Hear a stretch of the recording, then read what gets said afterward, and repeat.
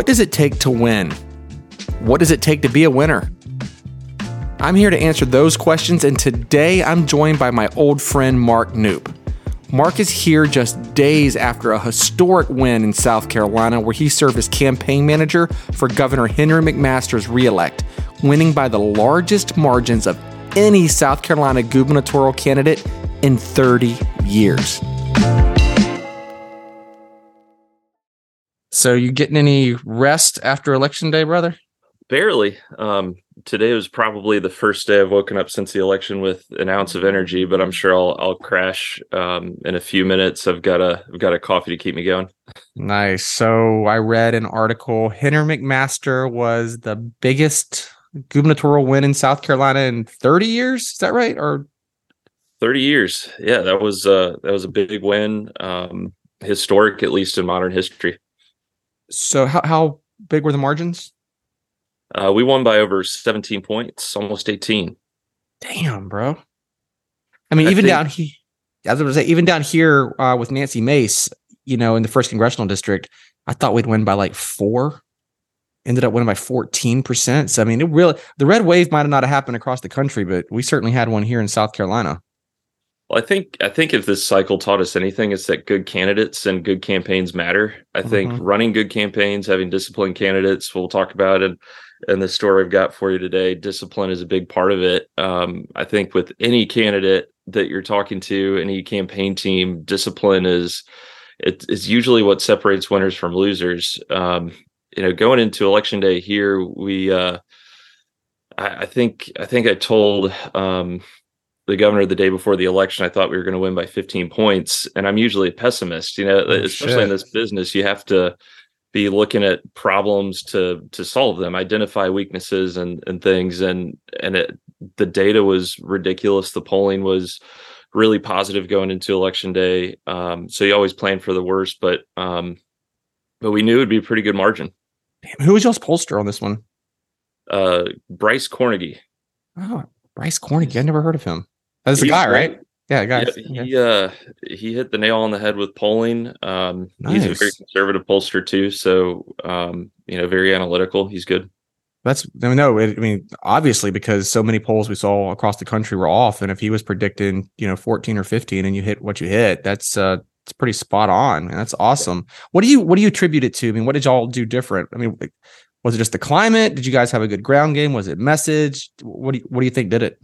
It's a combination of things. I don't think there's one thing to point to in a win like that. We're still, and one of the many reasons I love Henry McMaster is that he's still asking for a ton of analysis. I always do post-election analysis. So even when you win by, 17 points, you're looking at what did we do wrong? What could we have done better?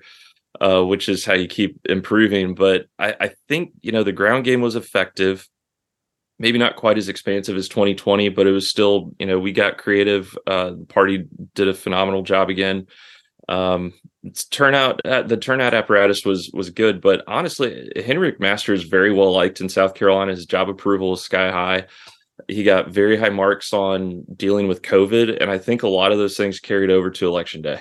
Nice. I mean, you can't compare 2022 and 2020 when you had close to $100 million with Lindsey Graham coming in, right? So, I mean, it's not fair to even say it wasn't as expansive because you didn't even have like a fraction of that kind of cash to build out your game. And that'll never happen in South Carolina again. Yeah. Probably not even in a presidential year where we have a ground game like that. Hope not. It's great for business, terrible for the process. So I hope it doesn't happen again here. Yeah. And everybody loves Henry, and he did handle COVID extremely well. I mean, he really only had to close the state down for what seemed like a couple weeks before he was one of the very first governors to open the place back up again. Wow. It seemed like, it was basically like South Carolina and Florida were the only states that were open. And you could tell because you can always tell by the weddings and the bachelorette parties. Everybody was down here in Charleston. Yeah, golf courses were open. Exactly, and beaches. Yeah, I mean, I think in a crisis, I mean, it's like in previous years, governors going through hurricanes, whether they handle it well or not. I think leaders are made in a crisis. Henry excelled. That stuff was in his gut. It wasn't, poll tested on the fly. He was doing the right thing, what he thought was right. And I think history shows that, vast majority of Americans think that was right.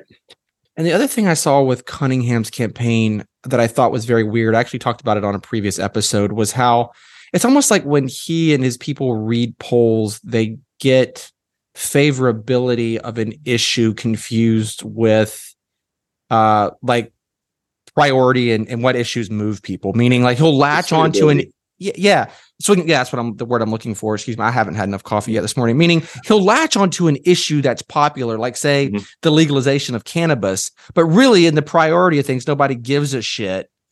And it's just not a mover. And I didn't see him talking at all about the economy, like not once.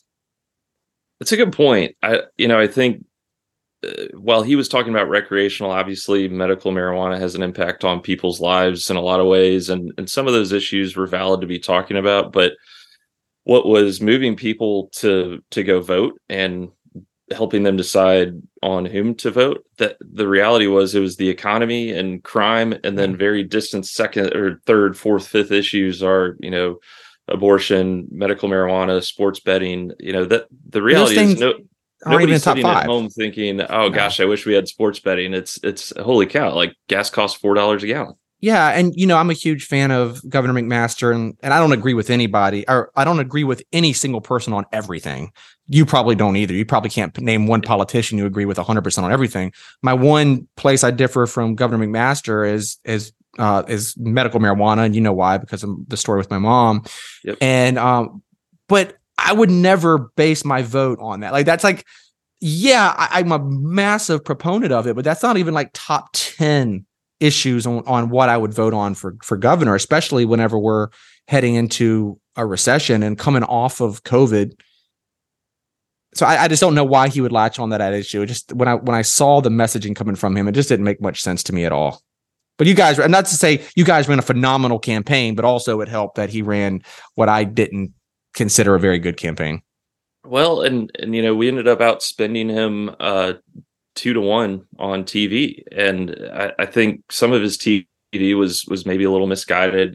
They had fun with the campaign. I think they did a good job, but the reality is, where they started their TV, maybe I think 2 or 3 weeks after we had already done pretty full saturation on negatives, defining Joe Cunningham first before he had an opportunity to define himself. He came out swinging on issues, saying he was going to eliminate the income tax. I don't think anybody believes that a Democrat who voted with Nancy Pelosi 90% of the time is going to eliminate your income tax. It was ridiculous. I didn't hear one Republican talking about that and believing that, not one. And there's no, I think, you and I, we've worked together in the past. I think we share the same view here. You've got to tell stories on a campaign. What was Joe Cunningham's story to the, 75% of South Carolinians who had never seen him before this general election? 100%. And then that Hail Mary in like the last 48 hours about how he was going to have a bipartisan cabinet. It's like, what was that about, dude? In a state without party registration. So I guess what is he going to ask them to swear an oath? I'm a Republican. Okay, you can come work for me. Well, you said you outspent him 2-1. That's fascinating, because I think the biggest problem, if you're following me on Twitter right now, I've been complaining about it for 6 months. And I was one of the people saying the red wave wasn't going to happen because of how Democrats were raising so much more money and outspending Republicans across the country. And like, it doesn't matter what Donald Trump's saying or what the Supreme Court's doing on abortion if you're getting outspent 3-1. I mean, that's just fundamentals on campaign. Money wins. In Atlanta and Georgia, I'm sorry, Warnock has outraised us 3-1 in the general. And then I saw, Oz was outspent 2-1, Laxalt 2-1, Masters about 3-1. And so it's fascinating that you guys were able to raise so much money and beat him 2-1, because I bet that's one of the only few case studies where the Republicans actually did a really good job raising money and outraised the Democrat. We got outspent by tens of millions of dollars across the country. I mean, like you're seeing in Georgia. What is the solution to that? I don't know, but it's got to involve long-term thinking, because the Democrats have spent 20 years building Act Blue, and they have trained their donors to give monthly, if not monthly, recurringly, like paying a water bill or an electric bill. And Republicans just don't do that. Republicans, as we saw with Lindsey Graham and with Herschel now, because Herschel's raising a ton of money, they only give when there's a need to give. And whenever everybody was on Fox News during the summer talking about red wave, our donations were just paltry, man. Nobody was giving. And then as soon as Mitch McConnell came on and said, we're not going to take back the Senate, I don't know if you remember him doing that a few months ago, all of a sudden our donations started skyrocketing.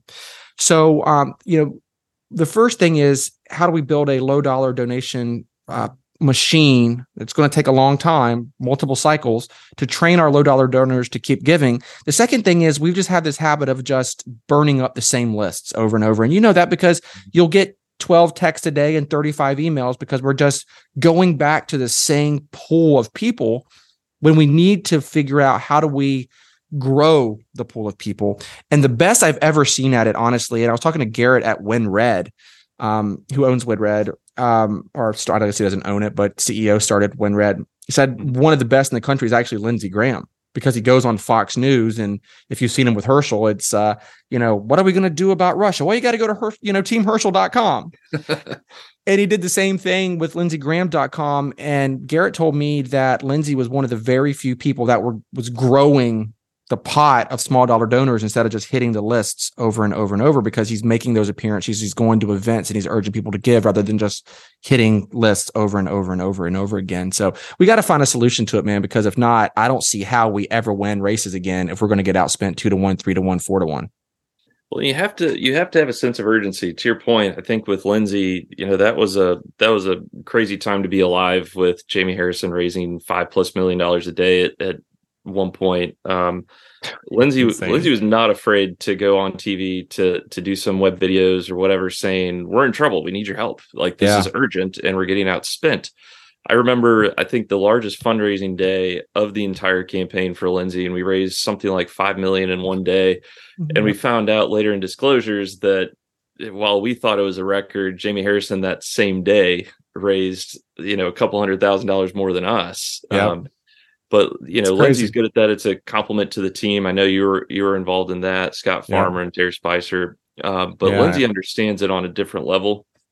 A lot of folks are afraid to go out there and say, I'm in trouble, I need your help, we're losing, we're running out of money. In the governor's race, it was a little more of a balancing act of making sure that we were telling our House files, telling our inside ball folks that we need your help. We're running against a former congressman. He's a prolific fundraiser, and this race could get competitive.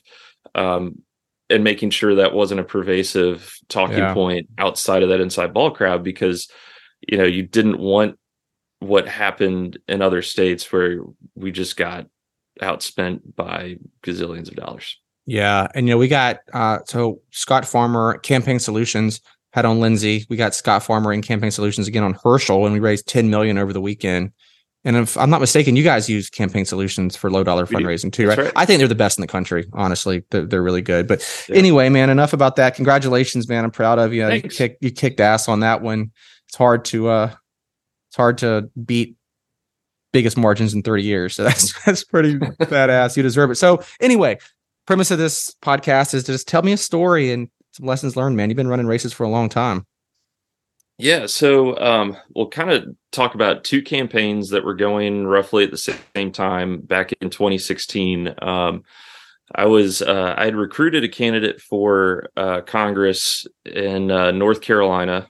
At the same time, was running some legislative races in South Carolina in the spring of 16 and some in primaries. I had essentially embedded in North Carolina for this period of time for this quick congressional race. We were running against Robert Pittenger in North Carolina's 9th district. It was a hotly contested race. We were very close in margins. The candidate didn't believe that we were that close. Mm-hmm. It's sort of, I don't want to say threw in the towel, but kind of, a little too early, maybe a month out.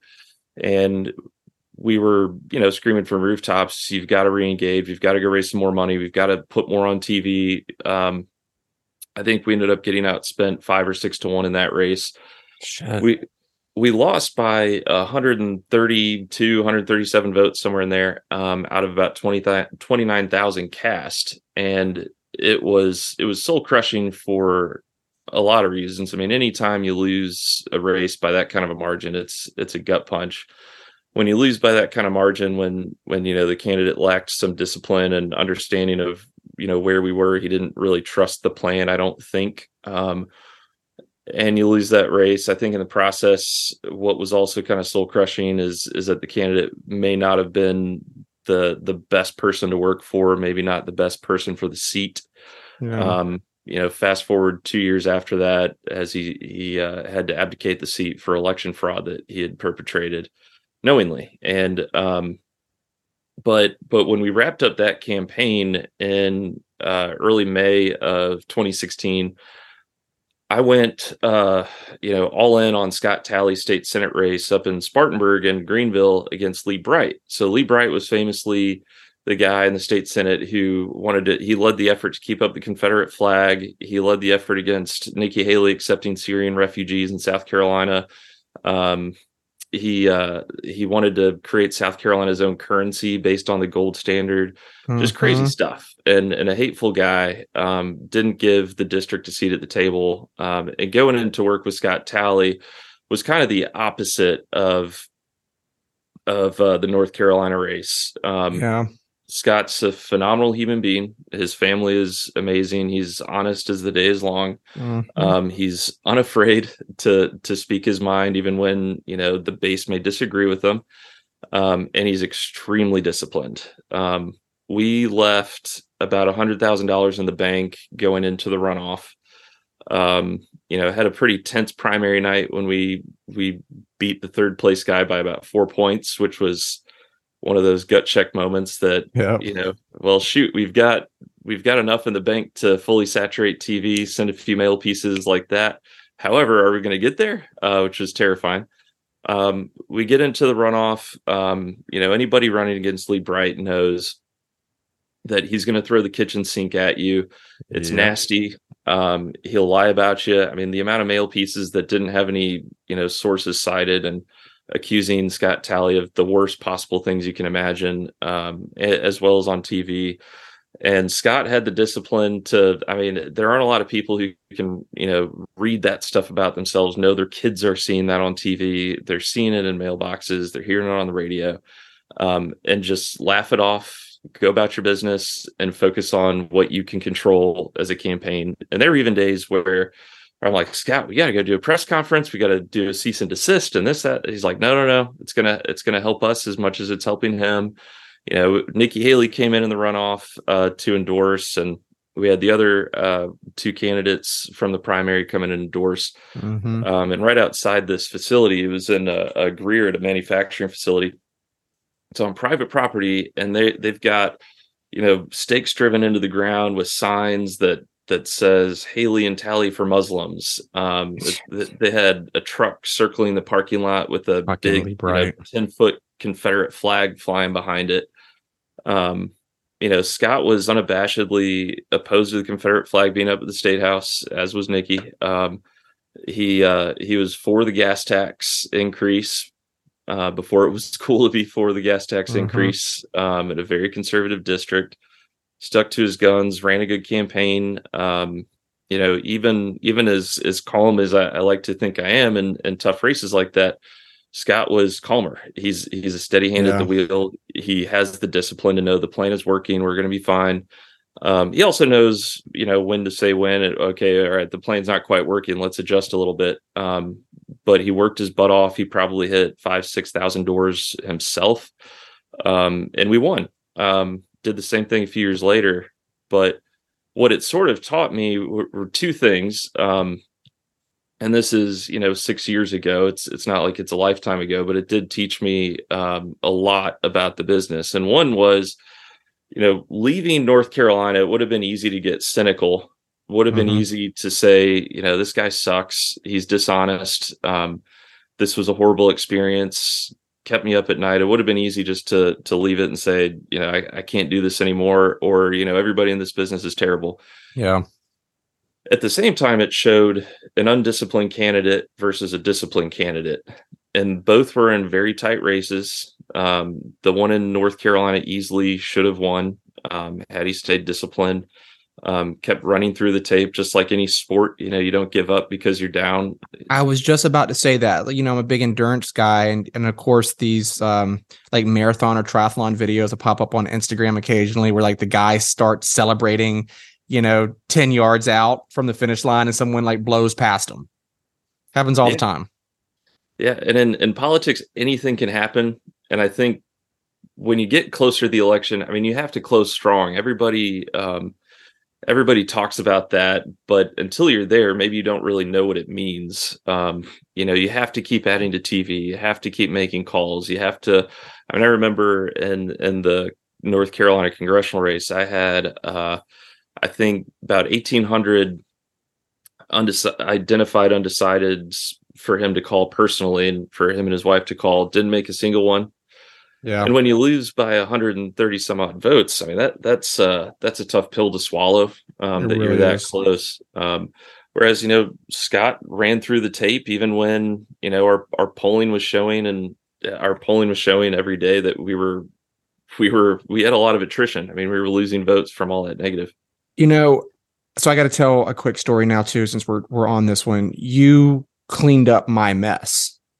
Because you did, why? Well, so obviously I have a national digital firm here in South Carolina. I still occasionally GC races, and I'm good at different things. But like my real thing that I pride myself on being good at are state Senate races. And I still do all the IE work for the Senate Republican caucus, and my win record is phenomenal on those races. I'll never go to you and say I'm the best to run your city council or mayor's race or even a congressional race or U.S. Senate race. But when it comes to the state Senate races, that's my thing. I love the South Carolina State Senate. And I've lost two big races, one because of a favor here pretty recently or in the last couple of years. But the one that's always haunted me was Scott Talley and Lee Bright the first time, because Scott ran. So Scott, because our listeners don't know, was a very young member of the state house, one of the youngest to ever serve. And by the way, Kelly and I were pages together. So I've known him since I was, 19, 20 years old. Scott had me run his state Senate race against Lee Bright, and we lost. And there were a lot of reasons why we lost, and we could talk about it on a different podcast when I tell my full story. But then I, at that point, am running the day-to-day of the Senate Republican caucus, and Lee Bright becomes a member, and that fucker gave me hell for years and did everything he could to screw with me, did everything he could to screw with Harvey Peeler. And he was just a thorn in my side. And the fact that I lost to him, and look, sore losers suck. Sore winners are way worse. And the fact that he was such a sore winner, he was always screwing with me, always screwing with Harvey. And the fact that Scott and Kelly Talley are such amazing human beings, and I didn't win that one for him, it drove me crazy for years and years until you went in and then corrected my mistake and whipped Lee Bright's ass. Well, it hurts. And Lee, I mean, I think this was in March of 2016. He was quoted in the state newspaper saying, "When I win, there will be a reckoning." So everyone who went against him, he was threatening everyone of what he was going to do. He was the worst of the worst. The guy who screams from rooftops about the corrupt establishment, and he was probably one of the worst offenders in the General Assembly as well. So that was a rewarding experience, beating Lee Bright, helping Scott Talley get in there, and especially in contrast to the North Carolina race, which was soul crushing. I realized again within the span of a month why I do this, and there are obviously enough other ways to make money. That's less stressful and difficult, other than politics. But that's fun as hell. It's rewarding. And especially somebody like Scott, who deserved to be there. The district deserves somebody like him, and the state's benefited from it. I mean, he probably single-handedly got the most DOT reform in 80 years done. It's just it's a rewarding experience, and a lot of folks in this business, obviously everybody's got to go make a living, and we work to make a living, but you don't always have to work for people you don't like. But now, So Scott's not going to run again. So are we going to have to see the reemergence of Lee Bright? Have you heard anything about that? I hope not. I think we'll be fairly prepared if that comes up again. Mark Lynch, who ran against him in 2020, was very similar candidate, maybe even a little less serious than Lee Bright, and that was another very expensive, difficult win. So I think regardless of who it is, maybe the district has gotten a little more favorable for a good level-headed Republican to win it than it was before because of redistricting. But I think it'll be fine. The people in the district saw the contrast where, Lee Bright passed one bill and in 8 years. And in the first year, Scott Talley passed, I think, 3 or 4.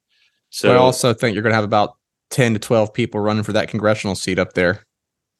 Quite. No comment.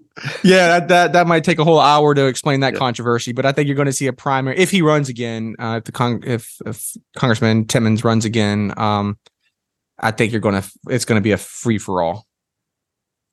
It will. It's such a conservative district. It's gotten even more compact, though. I hope it's clean. I hope the best for William. That's all I got to say. No, we don't need to dive into it. Brother, man. God, that was a huge win. So congratulations. Yeah. Thank you. All right, man. Hope you're doing well. Good talking to you. Yeah. Things are great down here. Get down to Charleston. Let's go have some drinks. All about it.